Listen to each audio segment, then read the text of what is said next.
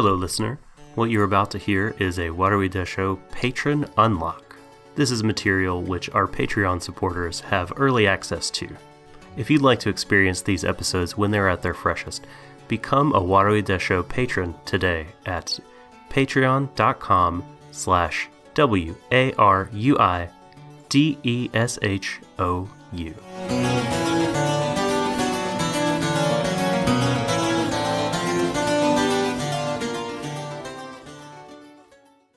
Waruidesho.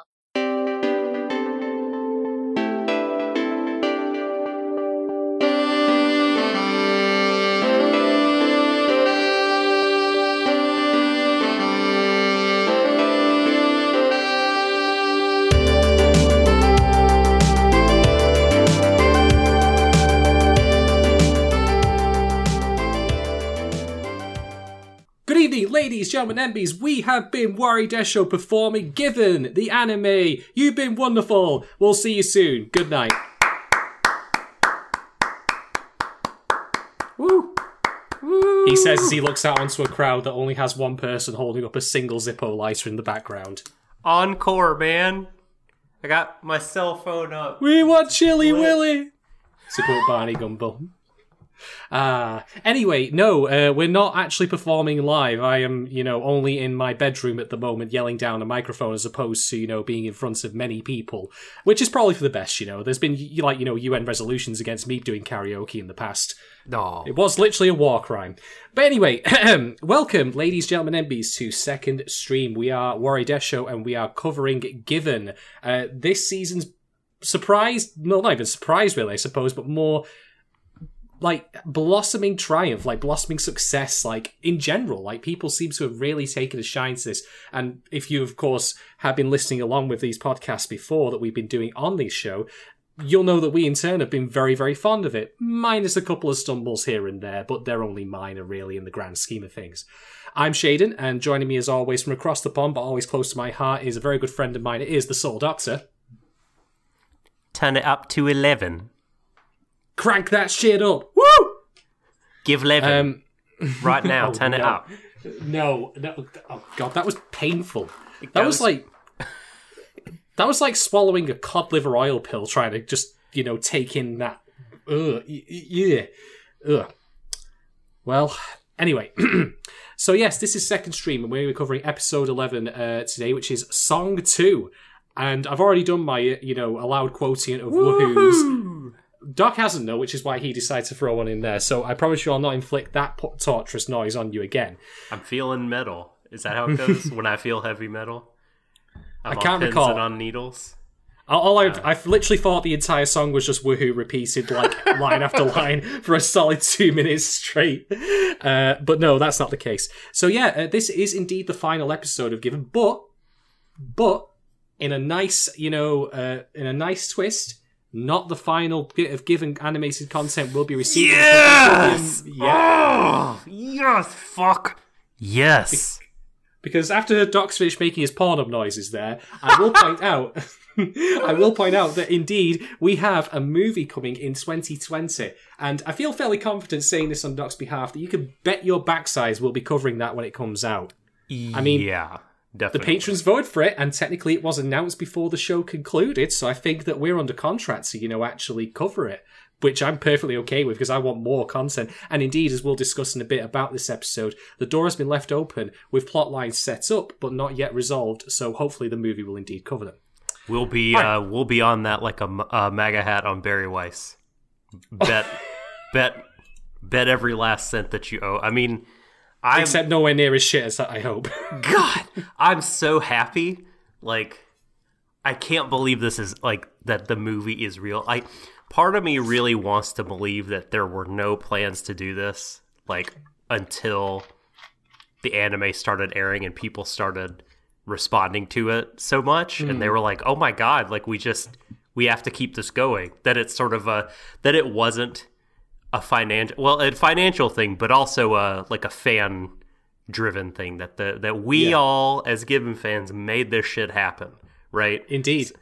I mean, you and I have spoken, it's maybe not quite the same thing, but we've spoken in the past about Shoji Karamura's relationship with Macross and how the fans keep that going.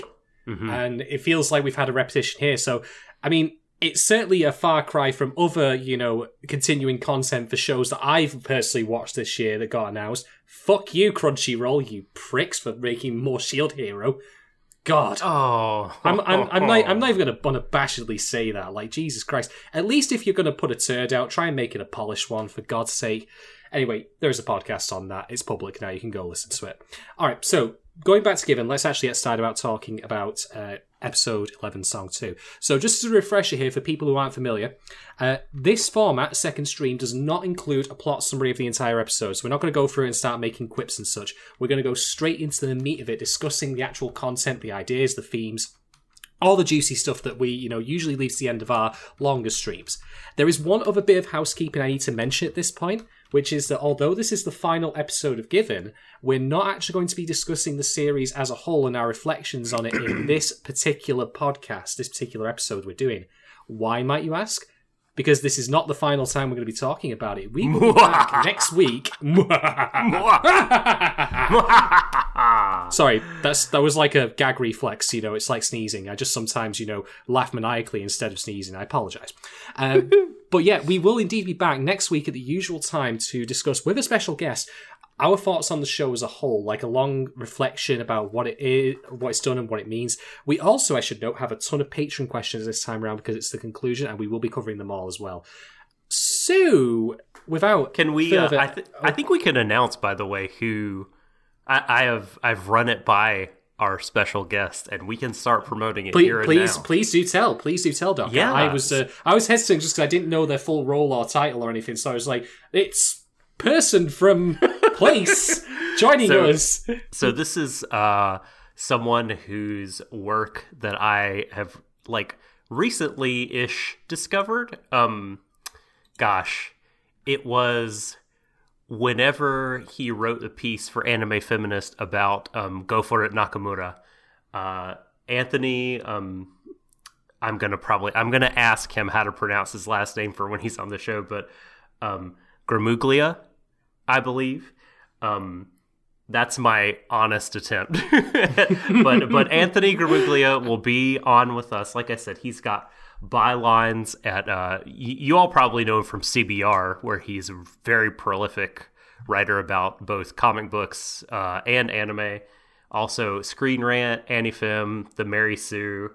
Writes a lot of really great stuff, and also pokes alt-right chuds on Twitter, which is super fun. I can get behind that. You gotta roast some turkeys every now and again. Although I must say that if you did end up getting his name wrong, we probably don't have a guest anymore. So fingers crossed. Oh no! Surely I'm sure. I'm sure he's cool with that. But yes, as Doc said, we'll be having Nancy on next week to discuss the series as a whole, give our reflections on it, and that's definitely going to be something to look forward to, because as I've said before, I think that me and Doc, and I'm speaking on his behalf here, so I'm sure at some point he'll reach through the screen and bitch slap me if I'm speaking out of turn, which he probably should have done at many points for our podcasting careers together, but that's neither here nor there. We are only two perspectives, really, and it's always helpful to have a more varied perspective from other people, and this is why we've had guests on the cast before, because they're people who have their own unique insights and skills and talents and perspectives that they bring to the table, and Anthony is certainly one of them, so I'm really looking forward to having him on there. So definitely look out for that. Anyway, episode 11, Song 2, paragraph 5, section 9, etc., etc. Oh, do you want to go first? Oh, well, go on. Can I say one? I'm so sorry. One more thing, and I think this is important. Otherwise, I would just save it. But our holistic Given discussion with Anthony will be free to all right out of the gate. It won't be behind a paywall for 2 weeks or anything like that. So tell all your friends. Tell all your friends about me. Sorry, that was bad. Anyway, yes, away from Batman towards the Given. Let's go. All right. So, do you want to lead in first, Doc, or shall I? Well, I think probably you had better, just because there's not an awful lot, and I feel like I've said this for a week or two now, but there's not an awful lot that I have to say up front. I have a feeling that as you talk, I will begin to respond to things, but I'll save my one big talking point for a little bit later. So I'll let you start us off. For sure. All right then. So this episode is indeed mostly comedy, as it continues on from the tone of the previous one. And I have to say up front, all the comedy in this was fantastic. Uenoyama's own inner fantasy of his inner selves meeting to have a big boardroom debate and leaving party for his virginity. That was incredible. That was magnificent. The 2001: A Space Odyssey overture played in my head when the giant kanji or whatever it was of the word love appeared on the over the planet. And of course you had the David Attenborough, and here we see the boy love protagonist truly struggling with his feelings for the first time and wondering how quickly he could pretend to have left the oven on. That was good. I enjoyed that. That was a great Attenborough. It's probably one of the best impressions I can do, actually. And the dinosaurs. Oh, the dinosaurs. And the funny thing is, though, right, I bring these up because I'm not going to say that I've experienced the same kind of vivid fantasies myself. I'm thinking, oh God, this is all going to go horribly wrong. I've not, imagined myself, being caught with the dinosaurs or, anything like that. But I do think it's natural for people who have a lot of imagination, particularly creatives such as Uenoyama, that when anxiety flares up, and this can be regular anxiety, it doesn't even need to be clinical or, even malignant, that flights of fantasy can take over and they can start imagining crazy things like that.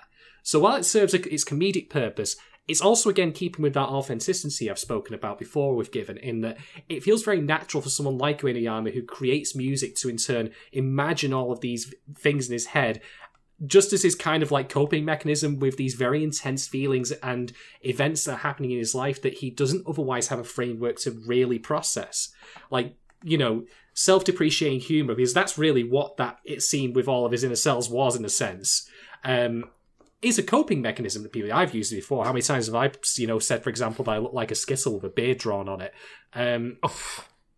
So it's not unnatural for that to happen. So while it serves a comedic purpose, it again keeps with that feeling that this is something that genuine behavior people can exhibit. And it's not even in a harmful way itself. It's just, oh my God, it's mutual in giant rainbow letters, which was just fucking incredible. The show is so unabashedly unashamed of itself, and I just adore it for that. Yeah, it's so sweet and charming that I can't imagine people being upset by anything. If you watched the rest of the show and you get to this point, this is like a reward for crossing the finish line this episode. Not that it's not that it's all fan service solely, like you were saying. There's kind of a dual purpose behind a lot of it, but I would love to meet the person who was episodes 1 through 10, I'm totally down. Episode 11, I don't know what didn't do it for me. Come on, but yeah, no, I agree with you about the farewell party for Ritsuka the Virgin. That version of herself, that was a really interesting way to depict internal conflict, and it was very funny. And it's funny because it's true, right? I mean, it rings really, really true. And go ahead. The best kind of humor for me, and this is again something I'm going to bring up with O Maidens, which I've been watching. By the way, folks, if you haven't watched O Maidens, but you have seen Given all the way through, these two shows complement each other so well in their themes and ideas and sense of humor and even style a little bit. I honestly would recommend that if you liked one of them, that you definitely catch the other. But I'll be getting more into that a bit later when I talk about Haruki, because he's the man with the meatiest things to talk about in this episode, and particularly his behaviour, his responses to what he finds out about Uenoyama and Matthew. So speaking of which, would now be a good time to talk about Haruki, actually, comes to think of it. Yeah, let's go for it. All right. So this is kind of 2 points here, but they kind of gel together. So Haruki finds out, of course, about Uenoyama and Matthew, and Uenoyama's like, please let us date. And he's like, no, you can't do it in public. You can't. Like, it'll be bad for the band. All bands, like, are doomed once people hook up. And, well, I mean, I don't know. It works out pretty well for the White Stripes. They went from being married to being brother and sister. So, hey, I don't know. I mean... Fell in love with a girl. That's Is that all you got? Come on, keep going. I'm not doing the rest of it. That's sacrilege. That's a belter of a song. I'm not pissing all over it like that. Reaction. That's the only one I can think of right off the bat. This Orchid. No. That's a good thing to pick actually for this episode. But yeah, Haruki's concerns are that the band will fall apart if there is indeed public dating, or indeed just dating in general between Matthew and Uenoyama. And he's basing this on historic stuff that he's seen with bands in general and like the perception thereof. And there's a certain grain of truth to that, because as a band, like especially if you get famous, they essentially become your family. You're always close together in a kind of pressure cooker scenario of having to perform while still being regular human beings. I mean, how many bands can I think of that I've listened to and still do listen to who, even if they are still together these days, have broken up in the past? Metallica, they went through a rough spot, for example. Guns N' Roses. I mean, I started this podcast series taking the piss out of Axl Rose, and by God, am I going to end it? Full circle. You Could Be Mine was a great song, but then unfortunately he spent 10 years, jerking off into a fucking microphone to bring Chinese democracy out. You fuck. Also, the music video for You Could Be Mine spoils the plot of Terminator 2, so thanks, Axl. Thanks a really? bunch. That sucks. I'll explain that in a long, detailed discussion over time, but I'm not here to wax lyrical about my personal favourite movie. Yeah, it really is Terminator 2. Anyway, there is, again, like we've said before about the idea of, correlations. Like, there is one there between bands failing and, like, how closely knit they are, but it is merely a correlation and not causation. And Haruki here, I think, is actually setting up a plot line that will be relevant in the film, if not the remaining material in the manga, which is public versus private performance. Like, Uenoyama has now almost kind of come to terms with his sexuality, and he and Matthew want to date. But it's not good for the band, apparently, if they do. And this again is me speaking as a cishet man here. That to me seems analogous to the idea, that as a gay person, you can't be publicly affectionate because you are gay, at least as insofar as like societal expectations, pressures, homophobia, and so on. Mm-hmm. Now, this coming from Haruki, by the way, is not because I think he in turn is homophobia. I mean, obviously that's completely the opposite given what we've seen thus far. But I think that that's what the show is going for with this element here of trying to keep things under wraps between the two of them. Because it is a reflection on societal pressure not to have that kind of, pride is the word, the most obvious word for this, in, being gay.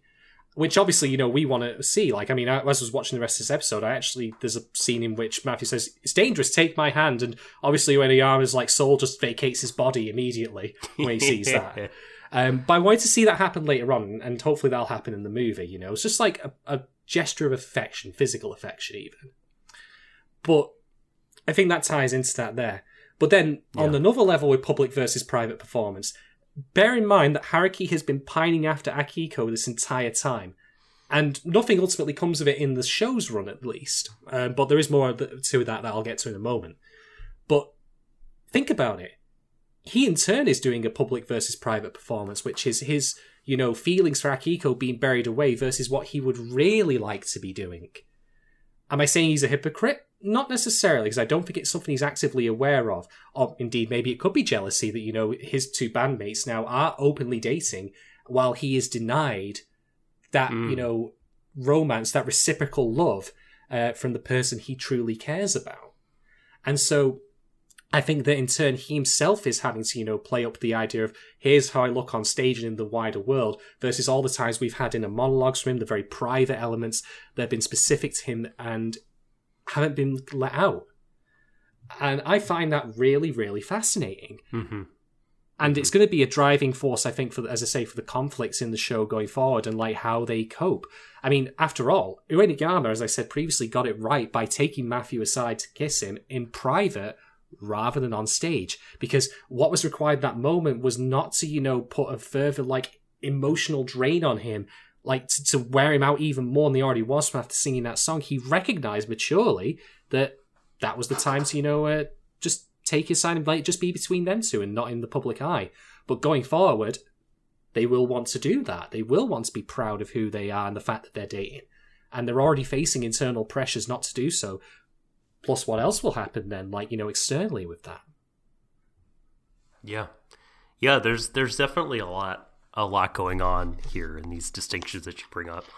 The only thing I would add, it's not even like a wholly new element. I think your discussion definitely touched on this, but there is an unfortunate economic reality to all of this, right? That the boys want this to be their job.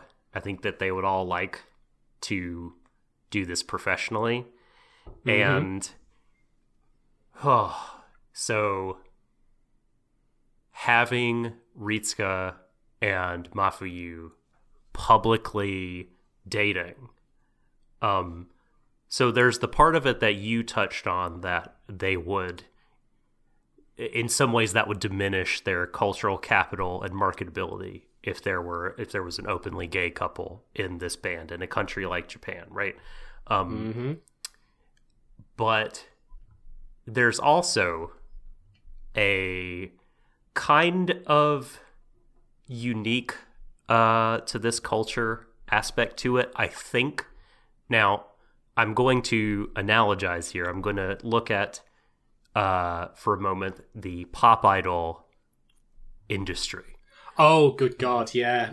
And, say that, let's just posit, no one wants this, but let's just posit that Mafuyu was a lady, or even Ritsuka was, and this was a heterosexual relationship. I think they would still be forbidden to date, not just because, dating in a band has been historically stressful for a band and causes bands to break up.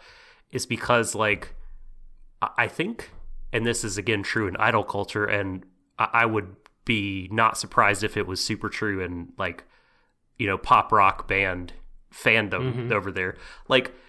If you're dating, then you're not available, and you lose a kind of element of purity. Yeah, right? Yeah, and desirability.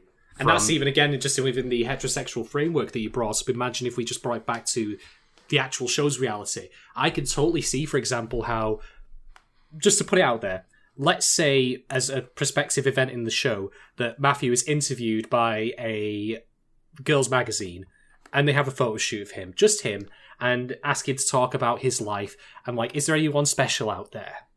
Now, that question in a magazine of that nature, ideally he'd want to answer truthfully, which is, well, he's the guy who's to my immediate left or right on stage, and I think the world of him. But again, for the sake of marketability, and maybe this also ties into the fact that they get their promo shots, which is also in this episode, that on the one hand, he would want to tell the truth, but on the other, for the sake of his band's marketability and the idea of making himself, available in a parasocial sense, that he would have to say, well, maybe she's reading this magazine right now. Who can say? Ha ha ha ha ha ha. Now, that's not to say that I think anyone who follows Japanese culture knows that in sort of context where there are male groups, be it sports, be it pro wrestling, be it music, a lot of the marketing definitely plays up homoerotic stuff, the elements among the group, because there are fans that are drawn to that. What's the word I'm looking for? I don't want to use stuff, and I don't want to use elements again. They're drawn to that coding. To that, yeah, to the coding. But as long as there's cynically some kind of plausible deniability. Like, oh, they're not really dating. Like, these are just erotic photo shoots, or these are just for the fans. And, you know, that it's not a confirmed kind of thing. Then as long as you have that element of it, you know, again, you're keeping,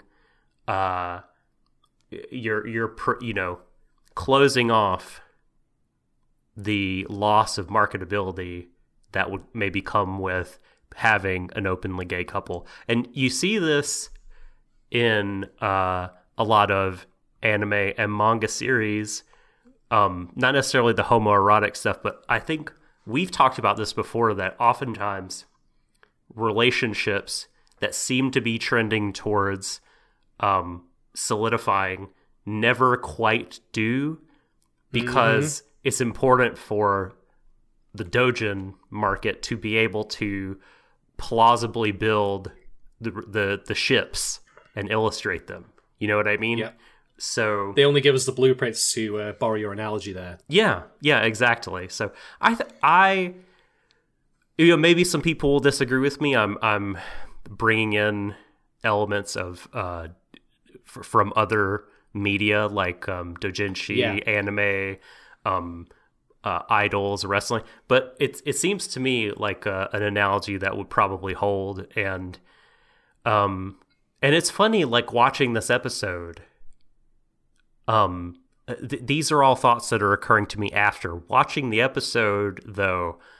I don't really feel that kind of cynicism, or I don't feel like that the weight of any of that. There's not like a sense of foreboding, or like, like you're gonna have to like hide your inner self, like, because their affection for each other keeps popping out, and the tone of the show is so sort of joyous that I had to think about this stuff after the fact. It didn't jump out of the screen at me. Yeah. I won't preclude the possibility that that'll be developed more in later material, such as the film. And I think that Haruki's own insistence on that, I think that might be more along the personal side, maybe a bit of envy. I don't think he's, again, necessarily doing it because he's, you know, how to put this, like, he's being malicious.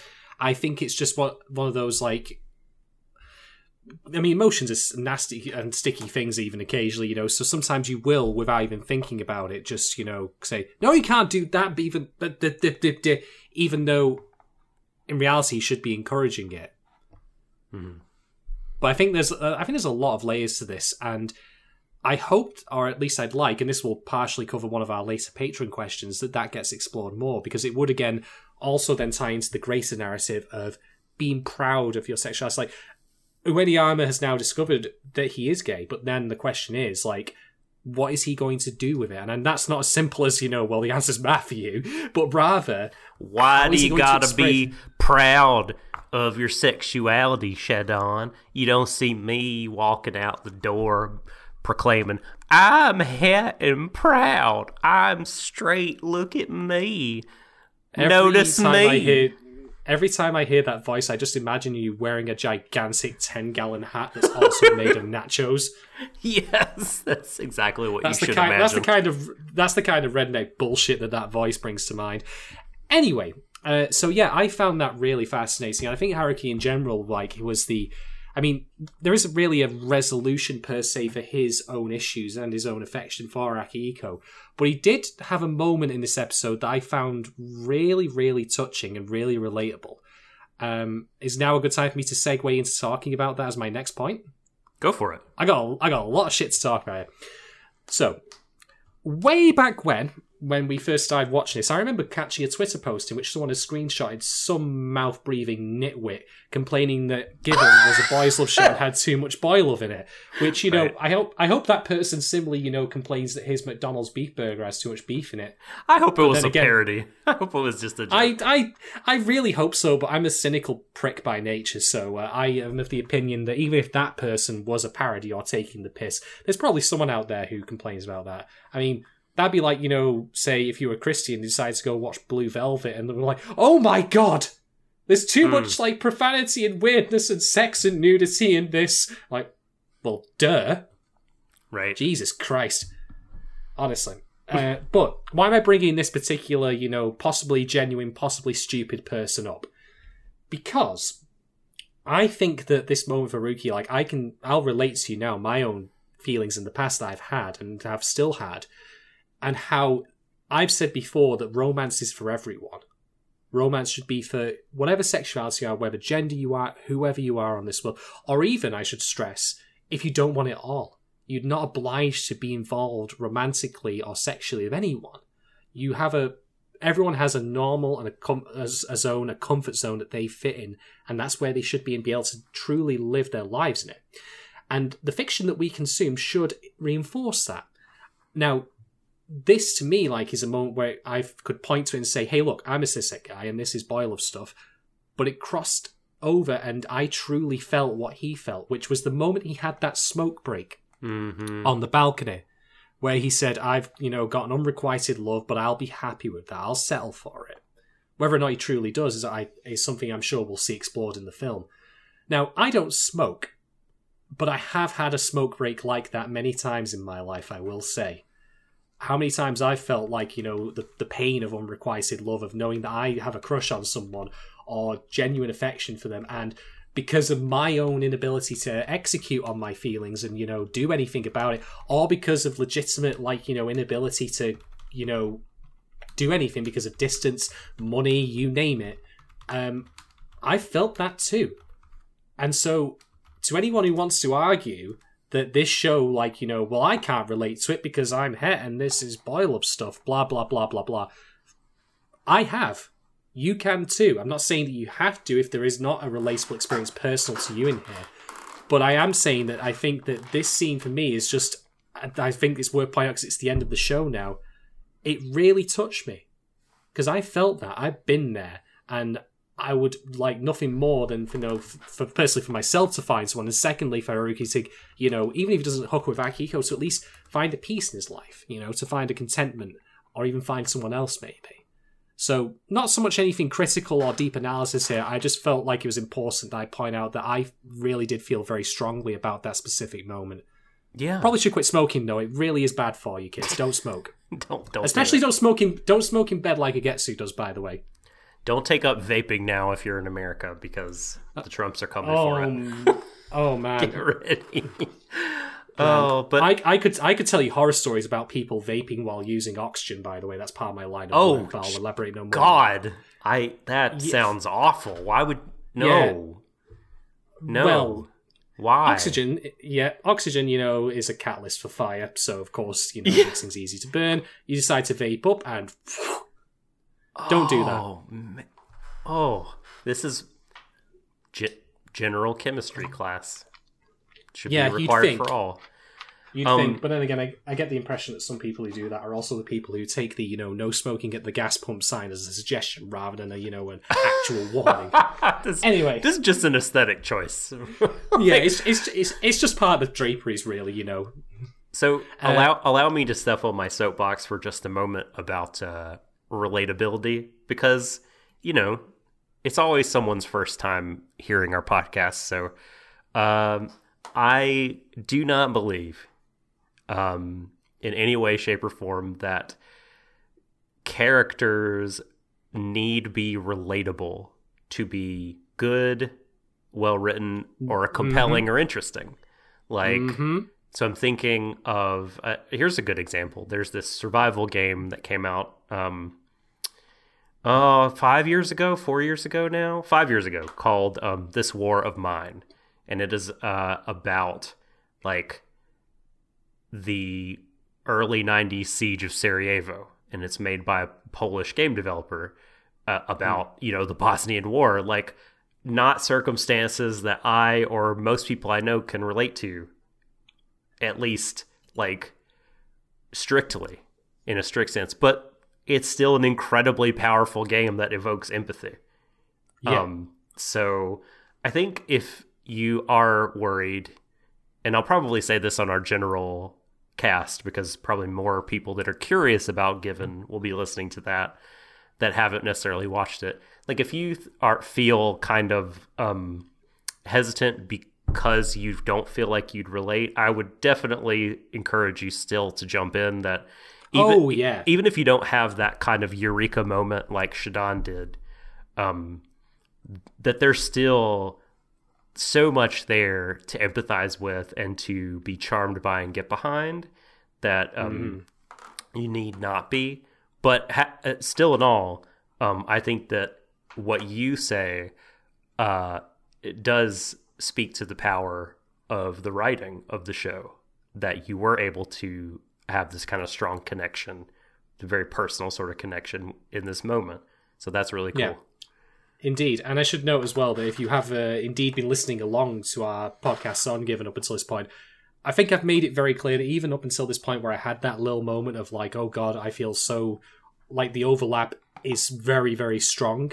Like, even before that point, I hope I've made it clear how much I've enjoyed just how great this show has been on a lot of levels. I think that everything I've said speaks for itself, really. Yep.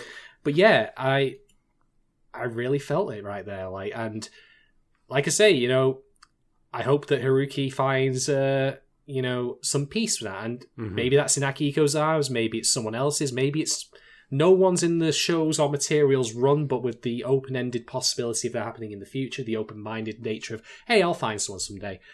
We'll see. We will see. But yeah, I was really, really, really taken by that. Yeah, I enjoyed it thoroughly. I mean, I thought that scene was really well done. And yeah, I mean, he said that since he heard Mafuyu's song, he'd been feeling lonely. Yeah. I've had that happen with me as well, not with songs specifically, or even like in me being in the band, because like I say, you know, me singing or playing music, I mean, I once tried singing, you know, Disturbed's Down with the Sickness on Rock Band, and I got to the end of the song, but, well, I can't go to that particular part of England anymore, let's put it that way. I'm kidding, but you get my point. This is a very Macrossian kind of point, that, you know, even if like the first SDF Macross is a kind of rudimentary or kind of unbelievable to some example of it, that like music in particular and all media and pop culture, I think, has a lot of power to affect change.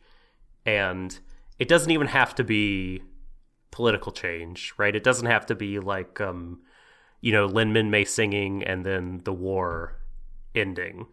It can be someone whose emotional journey connects with you, and it stirs you in such a deep place that you maybe take action that you might not have, at least at that point. And I think in that way, like, art is both powerful and necessary for people. Indeed, I would agree. All right, I do have one more talking point, although I think you had the big ones to drop. Do you want to drop that now or save that for after my final point? Okay, I'll drop it now because it's not anything like particularly deep or super analytical, but I, you know, upon reflecting on this episode, I think the big takeaway that I had from it regarding the main characters was, this is what love looks like, I think, in so many ways. Like, it's not a bunch of fireworks that we see, at least in the external world. In Uedoyama's brain, it's all happening. But it's DEFCON 1 in that fucking school, I'll tell you that for free. Everyone's just running around like you've got guys flying out of windows. Yeah, it's a blender of chaos. But yeah, like in the world and in the interactions we see, it's kind of quiet, it's kind of mundane, can be subdued. It is two people sharing moments that like might be for some innocuous or insignificant, but between these two people, it's like they're becoming these rituals of intimacy between them. I mean, like when I think Matthew messages Haruki with like, he bought me cotton candy, and you know, like in his own little way, Uenoyama's taking those small steps towards showing affection.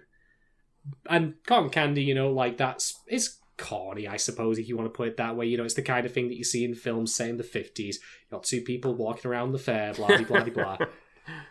But like you say, you know, I can poo-poo it all I want by calling it corny or saying like it's passé or whatever, you know, passé.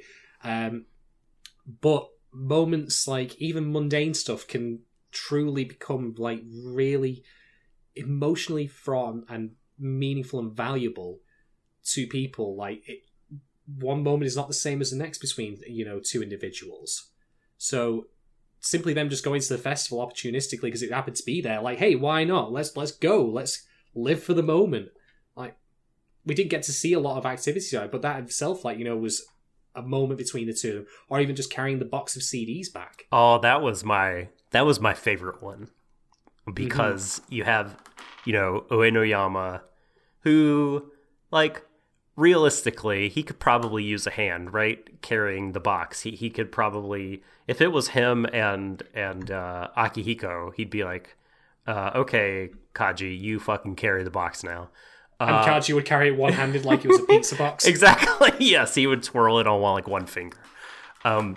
But he, like, wanted to, like, make this, like, small kind of sacrifice. He wanted to take care of Mafuyu, even for just a bit. And what I just enjoyed the most was that Mafuyu let him, but it's like he didn't take it for granted. You know, like, he was very perfectly capable of taking the box, and out of politeness, he totally could have been like, no, let me share the burden, But, like, he saw his partner wanting to nurture him, and by allowing his partner to take the lead, like, that was his own way of nurturing back and supporting him right back. And it was this beautiful reciprocal moment where, like, it really just felt like two people, like, really fucking understood each other in that moment, which is so beautiful. I especially love the comment from Matthew. He's like, "Do you want me to sing you a fight song?" Oh, yeah! and naturally, the first song that pops into my head, because it continues my headcanon of Matthew being a secret death metal singer, is, of course, Marilyn Manson's song of the same name. I don't know fight song by Marilyn Manson. Well, you've got homework, motherfucker. Or, you know, anything like that. Hell,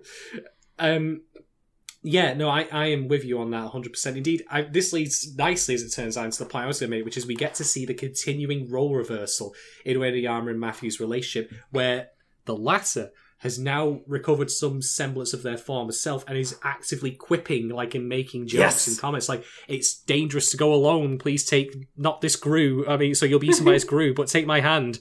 I butchered that Zork reference, and that just shows how old I am. Anyway, so yeah, that was great. And then, of course, like, where he's mocking Hiragi, like, you know, for him being a vocalist, and he's having the best face. He's just about to start pissing himself with laughter. But yeah, like, it really does show the change in which from where we started to where we ended, because it was the other way around. Like, Uenoyama was the one always pushing Matthew to do stuff, and he was always very, like, ditzy, I suppose, is a way of describing it. Not quite with it. And certainly there were reasons for that. Or indeed, as has been noted to us by, I think was it OKK? I can't remember. I apologise if it's not them. One of our patrons, one of our viewers, mentioned that he was also coded as autistic, possibly. That was Dana.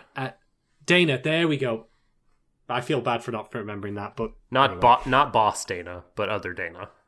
Nah, she's the boss of us anyway. She's a patron, so there you go. Yep. But yeah, like, or even that, like, there were whatever the reason was, he certainly was, you know, very introvert, and now Uenoyama is fighting to keep his feelings and his behaviours locked up, for lack of a better word, despite having the going away party in his head. And it's Matthew who's now reaching out and, like, you know, acting the most normal out of any of them, I would argue, with the exception of possibly Akihiko, who's just cold as ice. I mean, like, when they get to the house, for example, like, that's the second time they've been to Matthew's house. And Matthew just treats all of it like it's the most normal thing in the world. But, of course, he comments, oh, yeah, my mom's at home. And we didn't, of course, see it, but you can just see the gears grinding in Aoniyama's head as he follows the implications of that all the way to the end. Just run that through your head a little bit. I mean, that's where the doujins start. Right. Especially the the rated 18 ones. Yes. Please click here to agree that you are over 18. There's a lot of profanity in our podcast, in case you couldn't tell, amongst other things. But yeah, like, I really appreciate that shift and how, like, they've literally gone from I'm helping you to now the vice versa. And now, like, I've helped teach you music and how to express yourself, and I'm going to teach you in turn how to express yourself in your own way. It's very mutual and very reciprocal. It's really great. They are really a good pair. So good. So good. Which is why I'm afraid. Anime has taught me to fear. Do not be complacent, but fear for your OTP and oh my god, their happiness. Well, and speaking of fear, in the fucking beginning of this episode, I was so worried.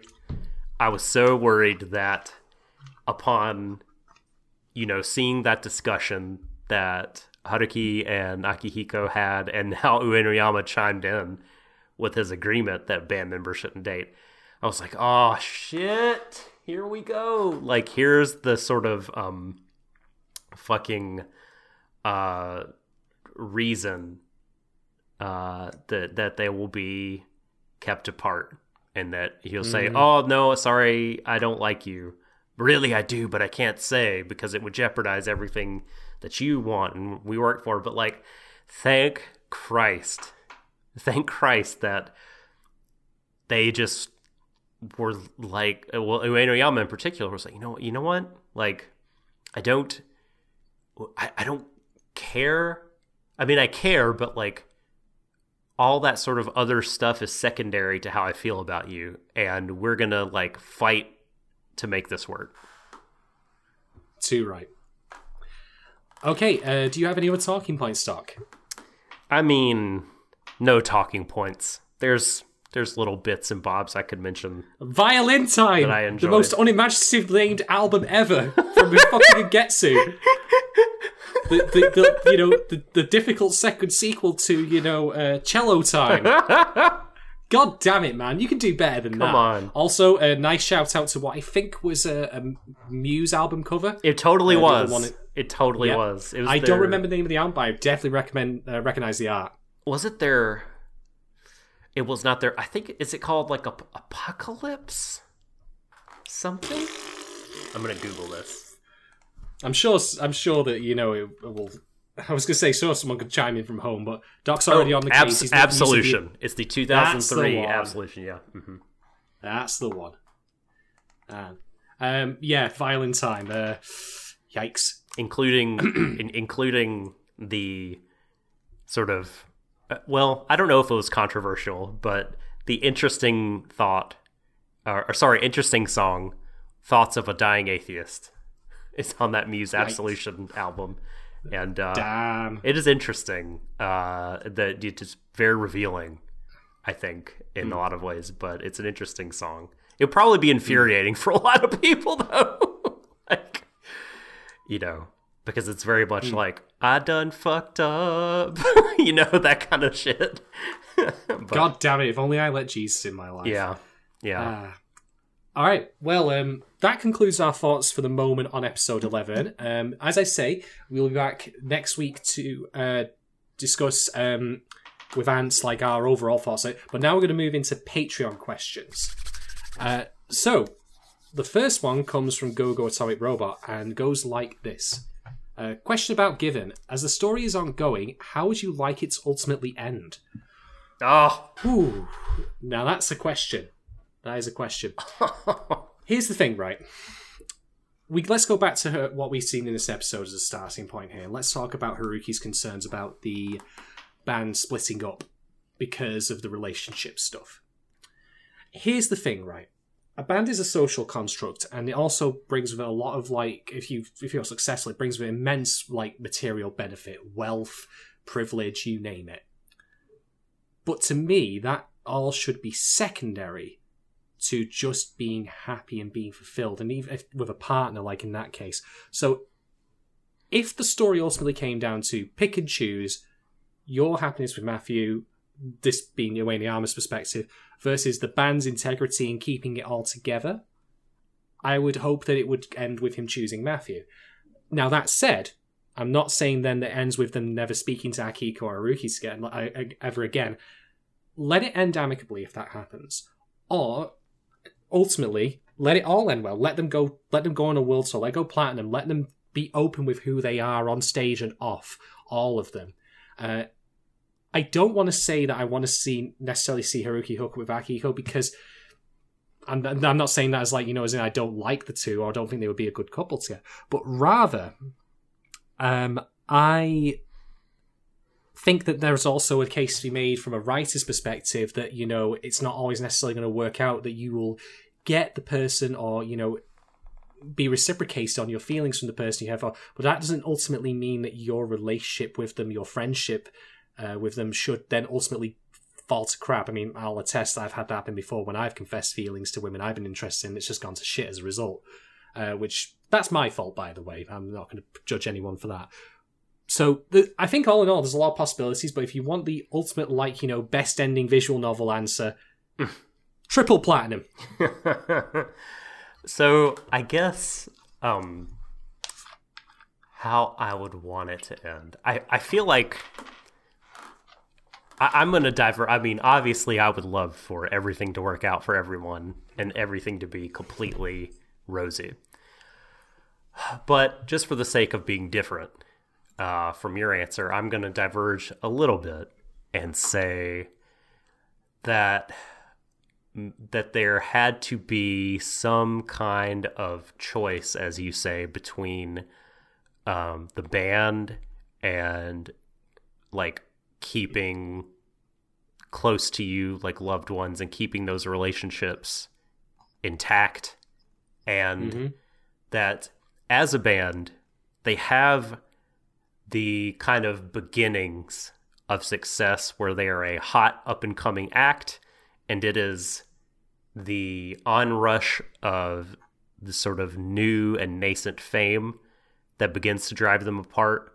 And ultimately, the two couples end up choosing each other rather than music. But then I want the way that it ends to be like that some young junior high boy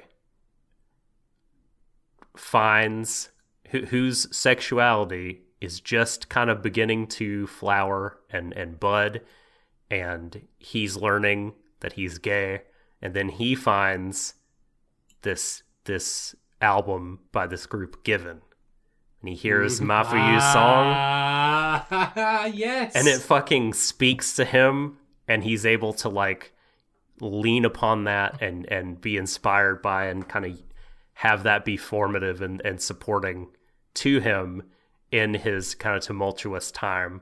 That's how I want it to end.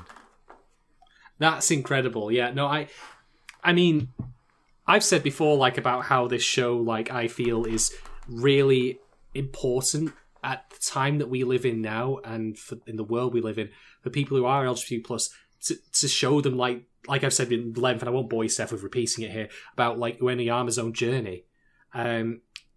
So with the show, I mean, shows and fiction can pat itself a little bit on the back by just having that happen as well. I would totally be okay with that. I think that'd be fantastic. I mean, after all, it did start with them being seasons and cyclical, so why not have a new cycle start of inspiration and, validation and acknowledgement? Mm-hmm.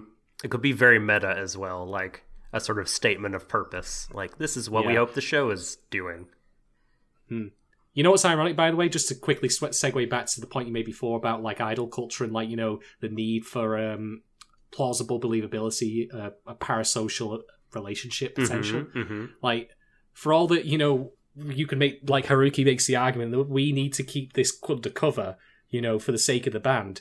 Given the show on a meta level is really popular because of exactly what it's about. Yep. Which is incredible when you think about it. Which like that. I feel like I'm so glad you brought this up because I actually meant to and kind of got lost in the weeds when I was talking. But yeah, I hope that is their intention, to show that bullshit for what it is. You know what I mean? To leave it open, bare, and be like, look, this way of thinking about artists is stupid because look how people love this thing. You know? Exactly. All right, so that's, I believe, Go-Go Atomic Robots question answered. So we're going to move on to the next one. This comes from Navy Cherub. You have listened to me at this point. You know I can't pronounce anything for shit. This one goes like this, and this is kind of a similar question, but much more difficult. Theoretically, if you had to rewrite Given so it ended on episode 11 and there was no more, what would you change?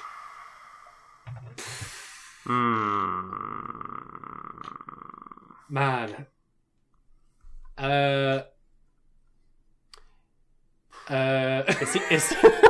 So do we? This is the trolley. This is not even. This is Sophie's Choice is all over, isn't it? Like, holy shit. So are we supposed to keep all of the plot? Like, are we supposed to keep everything from 11, or do we rewrite 11? I think that David Ishiro's question is like, in the grand scope of the whole show, what would you change to have it conclude on episode 11 because there's no more? Because the thing about this episode is that it leaves a lot of plot threads open, like, you know, with Haruki and Akiko, and we haven't even really gone into the meat of, like, Matthew and Oniyama's relationship. We haven't seen it become, like, open or overt. Like, I mean, his family has now disappeared into the ether. We've never seen Matthew's mom, by the way, despite being mentioned, like, she's not home. I don't believe she exists. I really don't. Unless it's the dog, perhaps, but anyway. Mama Tama.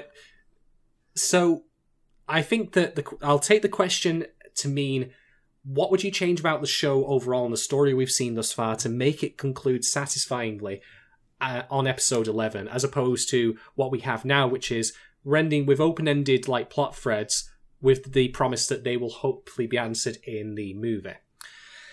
Right. This is the point where I have to be cruel to be kind, I suppose. What I would do is I would firstly eject all of the Hiragi and Yuki's friends from the show entirely. I think that, like, if we're talking of trimming stuff down to the bone, they can go. That doesn't mean they don't serve a purpose as is, but as I've mentioned previously, I have some issues with Hiragi's use in the show, particularly with his, you know, like, I would like forgiveness coming to us, the audience. I'm like... Yeah. So I think that if we cut that down and just had, say, Yuki simply be a solo artist rather than being in a band, that would make for time saving. What I would then do is I would probably try and compress the show's events a bit further backwards in time so that, let's say, Matthew's song happens in, say, episode 6.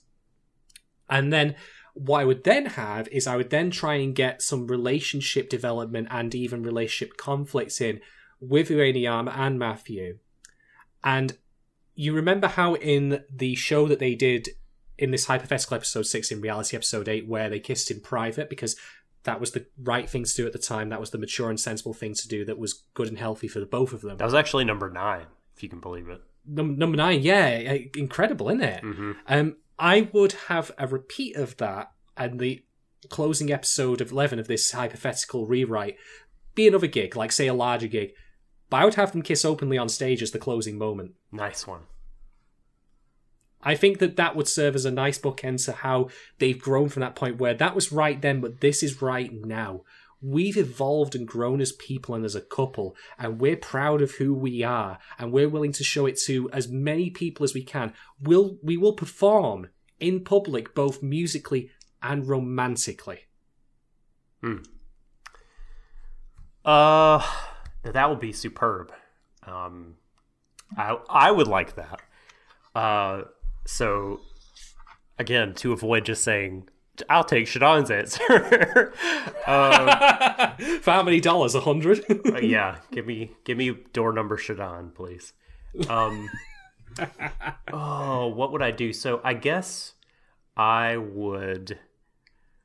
don't think I would jettison Yuki's friends, just because I think that there's a way you could make the talk with Hiragi and Mafuyu kind of more streamlined and make that conversation still an important step for Mafuyu without extricating it. But I suppose... as an aside, in my hypothetical rewrite, I'd also jettison Kasai and Yayoi. The rumors. You can have the, as I've said before, and I won't belabor the point again, you can have the functions they serve be done by other things. Yeah. Although, as I mentioned elsewhere as well, like there is definitely room for both of them to be expanded into to be more relevant to the plot as allies or enemies, which I feel is an important part of the wider culture we now live in, that the show doesn't talk about. But I say that in a sense of, it's not the case that, it talks about it does a crap job of it, but rather it's not trying to talk about that. Mm-hmm. But that doesn't mean it can't expand into that territory, which I think would be quite useful. But that's a different point for a different time, which I'm sure we'll discuss with Anthony next week. Anyway, carry on. I would somehow combine those two characters. Just Kasai and Yayoi? Yeah. Just because, and because I have a bias for cute women in my anime. I would like to keep cute women who don't change their clothes after. I know. No, I would like to keep them. At least Yayoi. So I combine the two roles. But I think the biggest thing I would do is I would either not introduce this idea of more gigs, or just have them turn it down. And this is weird to talk about because I know Mafuyu wanting to sing more feels really important. Yes. But I feel like that there are ways that he could still do that, and also ways other than singing in this band in public that he can continue to kind of channel his creative energies and make art. But I guess I would just make it so that, like, well, the seasons never took off, but we always had this one moment, this like incredible time where everything came together and our feelings were all crystallized in front of us for the first time, and it was like this transcendent moment where we felt like we knew where we were going, and from then on, like, it changed the trajectory of our lives. Mafuyu and Uenoyama got together. Haruki understood his feelings for Akihiko. Ugetsu gets hit by a truck, and then later Saga style. And then later, Akihiko, who is grieving, comes into the arms of Haruki, who, is there to support him, and they grow romantically together. I would be careful about wanting death on Ugetsu, if only just not to perpetuate that same trope we've complained about. Shit, that's true. Okay, you're fucking right. It's it's not because he's gay, it's just because I don't like him. But you're totally right. So I guess what I would have him do is become super famous and have to move to the United States. Well, that could tie into what you said before about the band versus the person, in that like Ugetsu could be given the opportunity to go on a world tour, but that would mean leaving Akihiko behind. And he chooses the fucking money and the fame. There you go. There you go. Yeah. It all ties together in this nice, neat little fan fiction bow that we'll never write. Indeed. Anyway, thank you for that question, Dave Sharub. So this next Thanks, one comes from Sunshine Rose. With the first arc over, would you consider reading the same arc in the manga for comparison? Yes. I don't know if I actually will because my time is very limited. But the only manga of any show that I've ever watched that I purchased since then has been Land of the Lustrous, which, by the way, is phenomenal. It's one of my favourite shows ever made. Just saying. Given occupies that space in my head where if I had more hours in the day, I would absolutely pick it up. Did you not purchase Orange? No, I didn't. Okay. But yeah, I definitely would consider giving it a read, but whether or not I ultimately will get round to it or have the time to do so, I can't say. Maybe as a possibility for when we cover the movie, just as something else to talk about alongside the movie itself in 2020. Yeah. Watch this space, folks. Yeah, by then the volumes will have begun releasing. You know, it has been picked up now for an official English release, which I'm very happy about.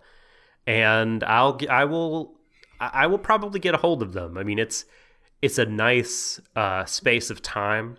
You know, we've got maybe a year, maybe a little more or less before the movie, and it's enough time to where I'll probably forget some of the finer points and my own points of analysis about the show. And so that's like a perfect time for a reread for me, is like months later when I've been consuming a bunch of other media and it's been forced out of my head and I've forgotten stuff, and then I can read it now and compare. So yeah, I definitely want to. You know, with all of our current projects we're working on, as you say, time is definitely limited, but I have been making time to read more manga. Not as much lately, but a few weeks ago I was on I was in a good spot where I was reading, you know, Witch Hat Atelier and A Bride's Story, and despite like not really making any content on them, so I think I can try to carve out a space for Given, assuming my life is basically what it is now when they come out, which is never a safe assumption. But I would like to. Definitely. All right, thank you for that question, Sunshine Rose. We've got another one from you that we'll be coming to in a moment. We're just doing these in order. This one comes from Mirror on the Wall. And this one's a great question, and I think, possibly the perfect answer for it. But I like the, 10 out of 10 S-rank answer for it. But the question goes thusly. If there had been a second season, what songs would you avoid them to use for episode titles? And I'm going to go right in, balls deep on this one. The finale of season 2 should have been Under Pressure, as in the David Bowie and Queen song. Okay.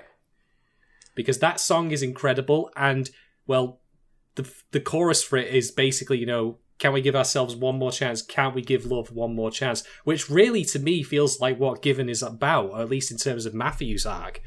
Can I give it another chance? And it's produced by, two of the greatest rock artists ever, like David Bowie, who I don't need to say anything about because he speaks for himself, David Bowie.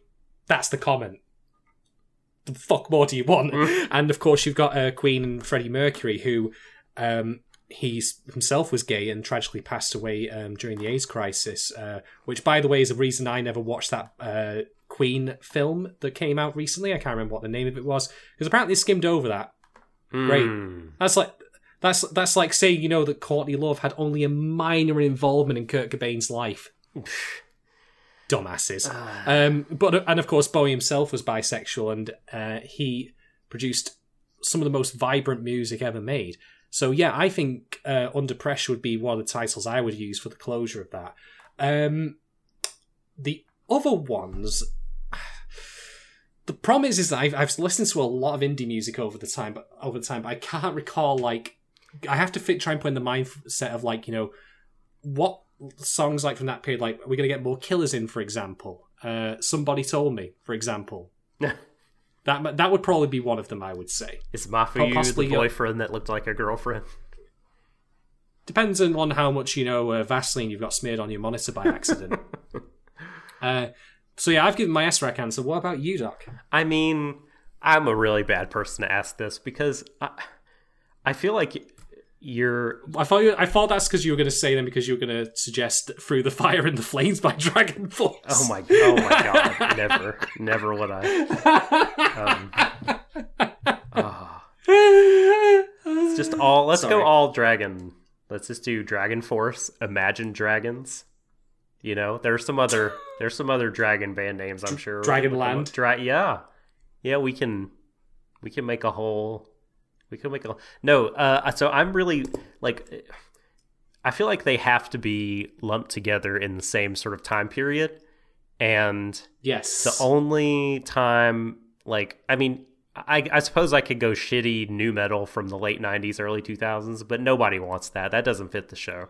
But neither does, the American indie rock, of the early to mid-aughts, which you'd be like, the Shins. I mentioned it before. Hotel Yorba by the White Stripes. That would be a good title, I reckon. Yeah. I can tell that we're going to be friends by the White Stripes. So a lot of that stuff is too subdued. Last Night by the Strokes. There's a lot of good. You could mine that sort of garage revival scene for some good bangers. That would make sense for the kind of music that these kids play. Because I don't really see them it'd be cool to be like, oh, this is a Broken Social Scene reference, or oh look, they're this is a Phoenix song title, but it doesn't really represent them and what they're playing as much as those 90s Brit rock records were reflective of what they were about musically in this season. So my answer is pretty crap. I mean, because that's their style. I mean, it would be weird if they were episode 1 smells like Teen Spirit, because oh god, because I can't. Not them. I know that I'm now just imagining a really depressing episode called Heart Shaped Box. Oh no. Although if they really wanted to be miserable, they could quote a Smiths song, but let's not do that. Yeah. I mean, I like the Smiths, but think Morrissey is a fucking prick. So anyway, My For You is really nothing. That's all I have to say. I like the Smiths, but yeah, I agree with you more. Frankly, Mr. Subsea, fuck it, whatever. I should know, I've listened to the Smiths. I've been to Smiths club nights many times in my life. How the hell do I not know the lyrics more by now? Anyway, thank you very much for that question, Mira. We will open that, by the way, to our audience. If you in turn think there will be some great song titles that we've not thought of, or just songs in general. I mean, I'm always up for putting more stuff on my playlist. Shout us out on Twitter at Warry Death Show, or in our Discord or elsewhere with suggestions for what you think the song title would be for a hypothetical season 2. I'd be really interested to hear that. And finally, this is our second question from Sunshine Rose. How did reviewing this genre of anime impact you? Now, the genre itself is boil over, and that could in theory mean we should also cover things like Banana Fish, or I could, for example, talk about you and I could talk about Yuri on Ice. I'll keep this specific to Given, just so that way we keep it in scope. And I'm going to repeat, or rather expand a little bit on what I've said previously, which is that I really, really fucking despise the intent behind a lot of anime that is produced for people like me who are cishet, for my particular demographic. It's fucking pig slurry half the time, in my opinion. And I say that with all the venom it means. I flip-flop back and forth on fan service over the years, but the problem is, fan service be damned, there's very little intent half the time on creating a relationship between the lead male and the lead female protagonist in such shows that isn't based on either the protagonist being a complete dimwit or being a complete prick, or a combination thereof. it's not about them growing as people or maturing. It's about, oh, you've always been awesome. We'll blow smoke up your ass. You've always been awesome. Yeah, you've always been awesome, but you just don't see it. And hey, look, right, as someone who has suffered with self-pity and, self-image issues and all that kind of shit, like, I'm not going to pretend that that's something that people don't feel and that, you haven't ever contributed, like, that, oh no, you've never been awesome. Like, people have done stuff, but these are usually in the service of protagonists who have never done anything good. I mean, the two shows that I've covered on the podcast that isn't a Gretzko, one of them features a guy who's a slave owner, and the other one is a guy who sexually assaults people for comedy. And these are the shows intended for my demographic. How about you take the twins here, as in my two middle fingers, and fuck right off with that shit? Oh. I despise that kind of stuff. I hate it, because it's not about it's not even really about human behaviour, to be honest, or how people genuinely interact. Although I'm sure that some people would disagree and say there are plenty of people who do what fucking Naofumi did in Shield Hero, dickheads. Anyway. So, here's the thing, right? I'm not going to pretend that kind of stuff doesn't exist in LGBTQ plus works or Boil of works. I'm not that naive. I'm certainly not well travelled enough in those circles to even make a reasonable judgment on that. But I will state again, very happily, that I was so happy to cover this show and to see it unfold because it treated me as an audience member with respect. It didn't treat me as an idiot. It didn't talk to me through my fucking hormones or through fan service or by making its lead characters shitty and terrible and saying by comparison that I'm, well, not me personally, but we, the audience, are simply shitty and terrible. And that's, again, goes back to what I said before about how I really enjoyed the show even though it's not meant for my demographic. It treated me with respect. It didn't insult my intelligence nor who I am as a person simply by virtue of being cishet and that therefore I must be treated as the lowest common denominator. And I wish to God that we got more shows like that were about het romance that were treated with the same level of maturity as Given has treated its homosexual relationships. So yeah, like, reviewing this show, it's made me a little sad in a sense, because it's just made me realise, in a kind of outside looking in way, like, what I am missing out on in terms of, like, mature content. And again, I must stress, I'm not all that well travelled in anime circles. I'm sure there are shows out there that do handle het relationships with this kind of, sophistication. But I mean, well, say most popular anime of the year, everyone loves the fucking slave owner. Whoop-de-fuckity do. Don't you like the slave owner? Don't you think he's great? Don't you think it's great how he's always right? Piss the fuck off with that shit. It's a bad year. It's a bad year for romances. I don't want to be told that I should be worse by shows. I want to be told I should be better. And that's what Given does. It tells us, hey, we've all made mistakes. We've done things we regret. We're dealing with trauma and pain in our past. Or even as we learn new things about ourselves and feelings that we didn't have before, but we now have to process and deal with in the here and now. It's telling me, hey, you know what? It's not going to be easy getting through those things, but it'll be all the better for it, as opposed to, it's fine, you can act like a complete twat and people will still want to bone you. It's great.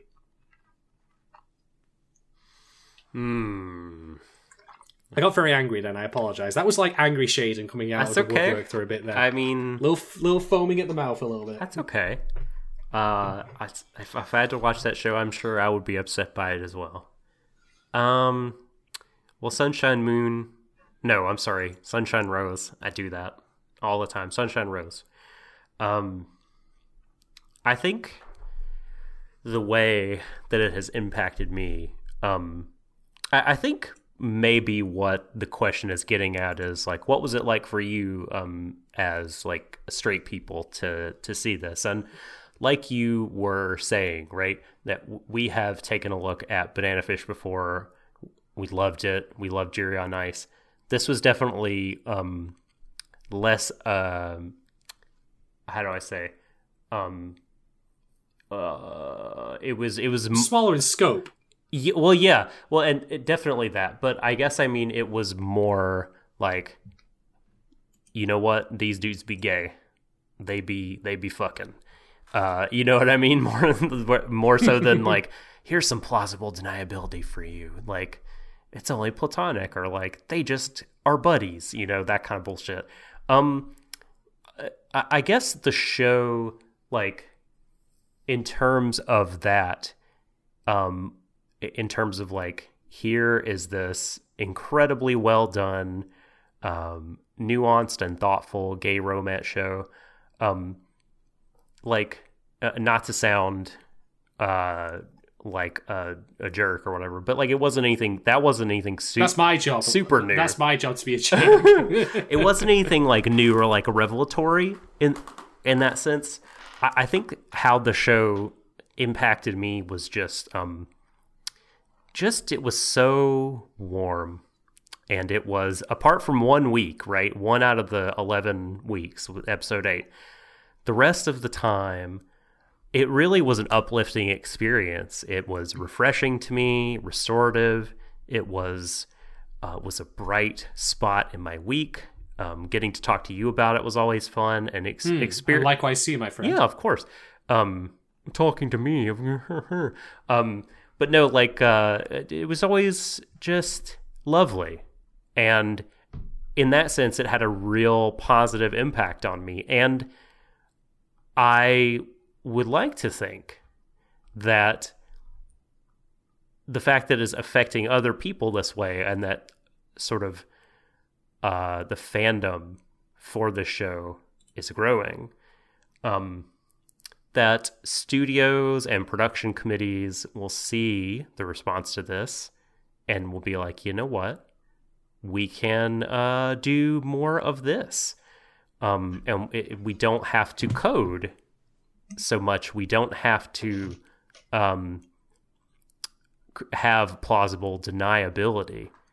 We can have pride in it. Yeah, like we can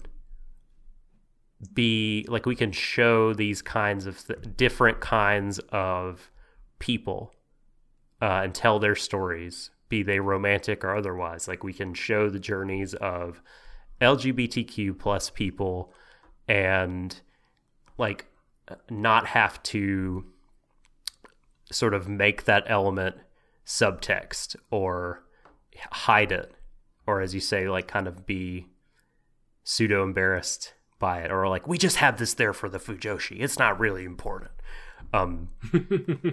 So I hope that happens. And yeah, I mean, this show was just such a warm blanket, and yes, I truly, yes.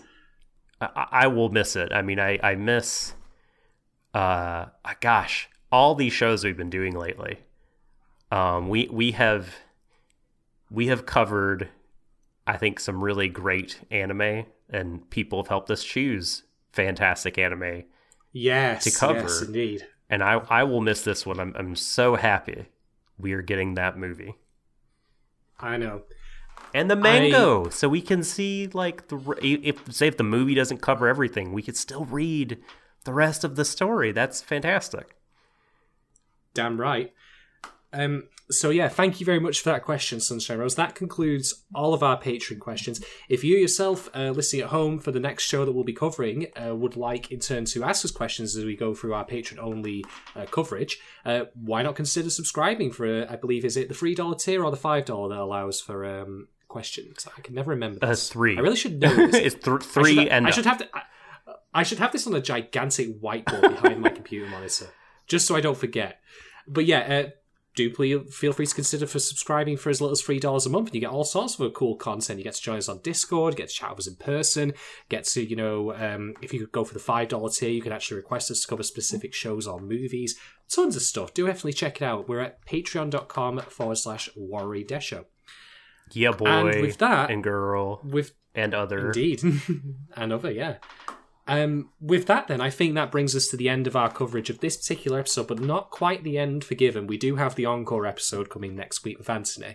We'll be giving our wider thoughts on the show as a whole then, and looking back on it, and also talking with Anthony about his feelings on it as well. I will say sorry, go on. Oh, I was just going to say, as patron to Lulabelle noted, this is not the give end. There's more. It's true. But I will say on the outset here, before we go, thank you to those who requested that we cover this show. It ultimately did lose out to Vinland Saga, but I'm so happy in turn that myself and Doc had the good sense to still cover it as a second stream. Mm-hmm. Haha, Mm-hmm. haha, it all fits, it all works. Mm-hmm. It's truly been a pleasure to cover this, and I'm very grateful and humbled by the faith that people have put in us as cishet men to cover LGBTQ plus material. Now, as I've said before, that's not to say that we shouldn't, or at least rather cishet men shouldn't cover this material. But I mean, some of them shouldn't. Let's some of them certainly shouldn't. Some of them shouldn't be able to touch a keyboard. Yeah, but like, I'm very happy that people have that faith in us, and we're not perfect. We're still learning as critics and as people, and that's why I always again will ask that if you have any feedback on our coverage or any thoughts, even if it's just say, hey, yeah, you know what, like, I agree, or, you know, I don't agree and here's why. Like, I'm very curious to hear it. Mm-hmm. As long as it's all in good faith and constructive, like, I'm more than happy to, you know, be educated so I can grow and mature both as a person and as a critic. And I'm sure that the same goes for Doc as well. But yeah, thank you everyone so much for giving us the opportunity to cover this and having the faith in us to give it justice. And I hope we've certainly done that. But it's not the end, you know, stay tuned. We're going to walk off stage, you know, pretend we're having a smoke break for 5 minutes and come back on afterwards because everyone's chanting for it, like the one guy in the back with the Zippo lighter, as I've said before. We will return next week for the finale for Given with Anthony. But I've been Shaden. Doc, you've been Doc, I believe. Unless you've not been Doc, in which case you've been lying to me all this time. Let me just check. Yep, can confirm. Am Doc. Oh, thank God for that. I thought you were like some sort of like, you know, shapeshifter or something. No. That's far too cool a superpower for someone like myself to have, Shadon. You know that. I'm still doubting, though. Still doubting. I'm onto you. But yeah, from myself and Doc, thank you everyone very much for listening. Do feel free to like and subscribe on wherever you may find us, be it YouTube, SoundCloud, iTunes. Always helps our discoverability. Do feel free to check our Patreon as well, as I've mentioned before. But until next time, as always, everyone, embrace each other. It's the ends of the universe. And a very good night. Good night.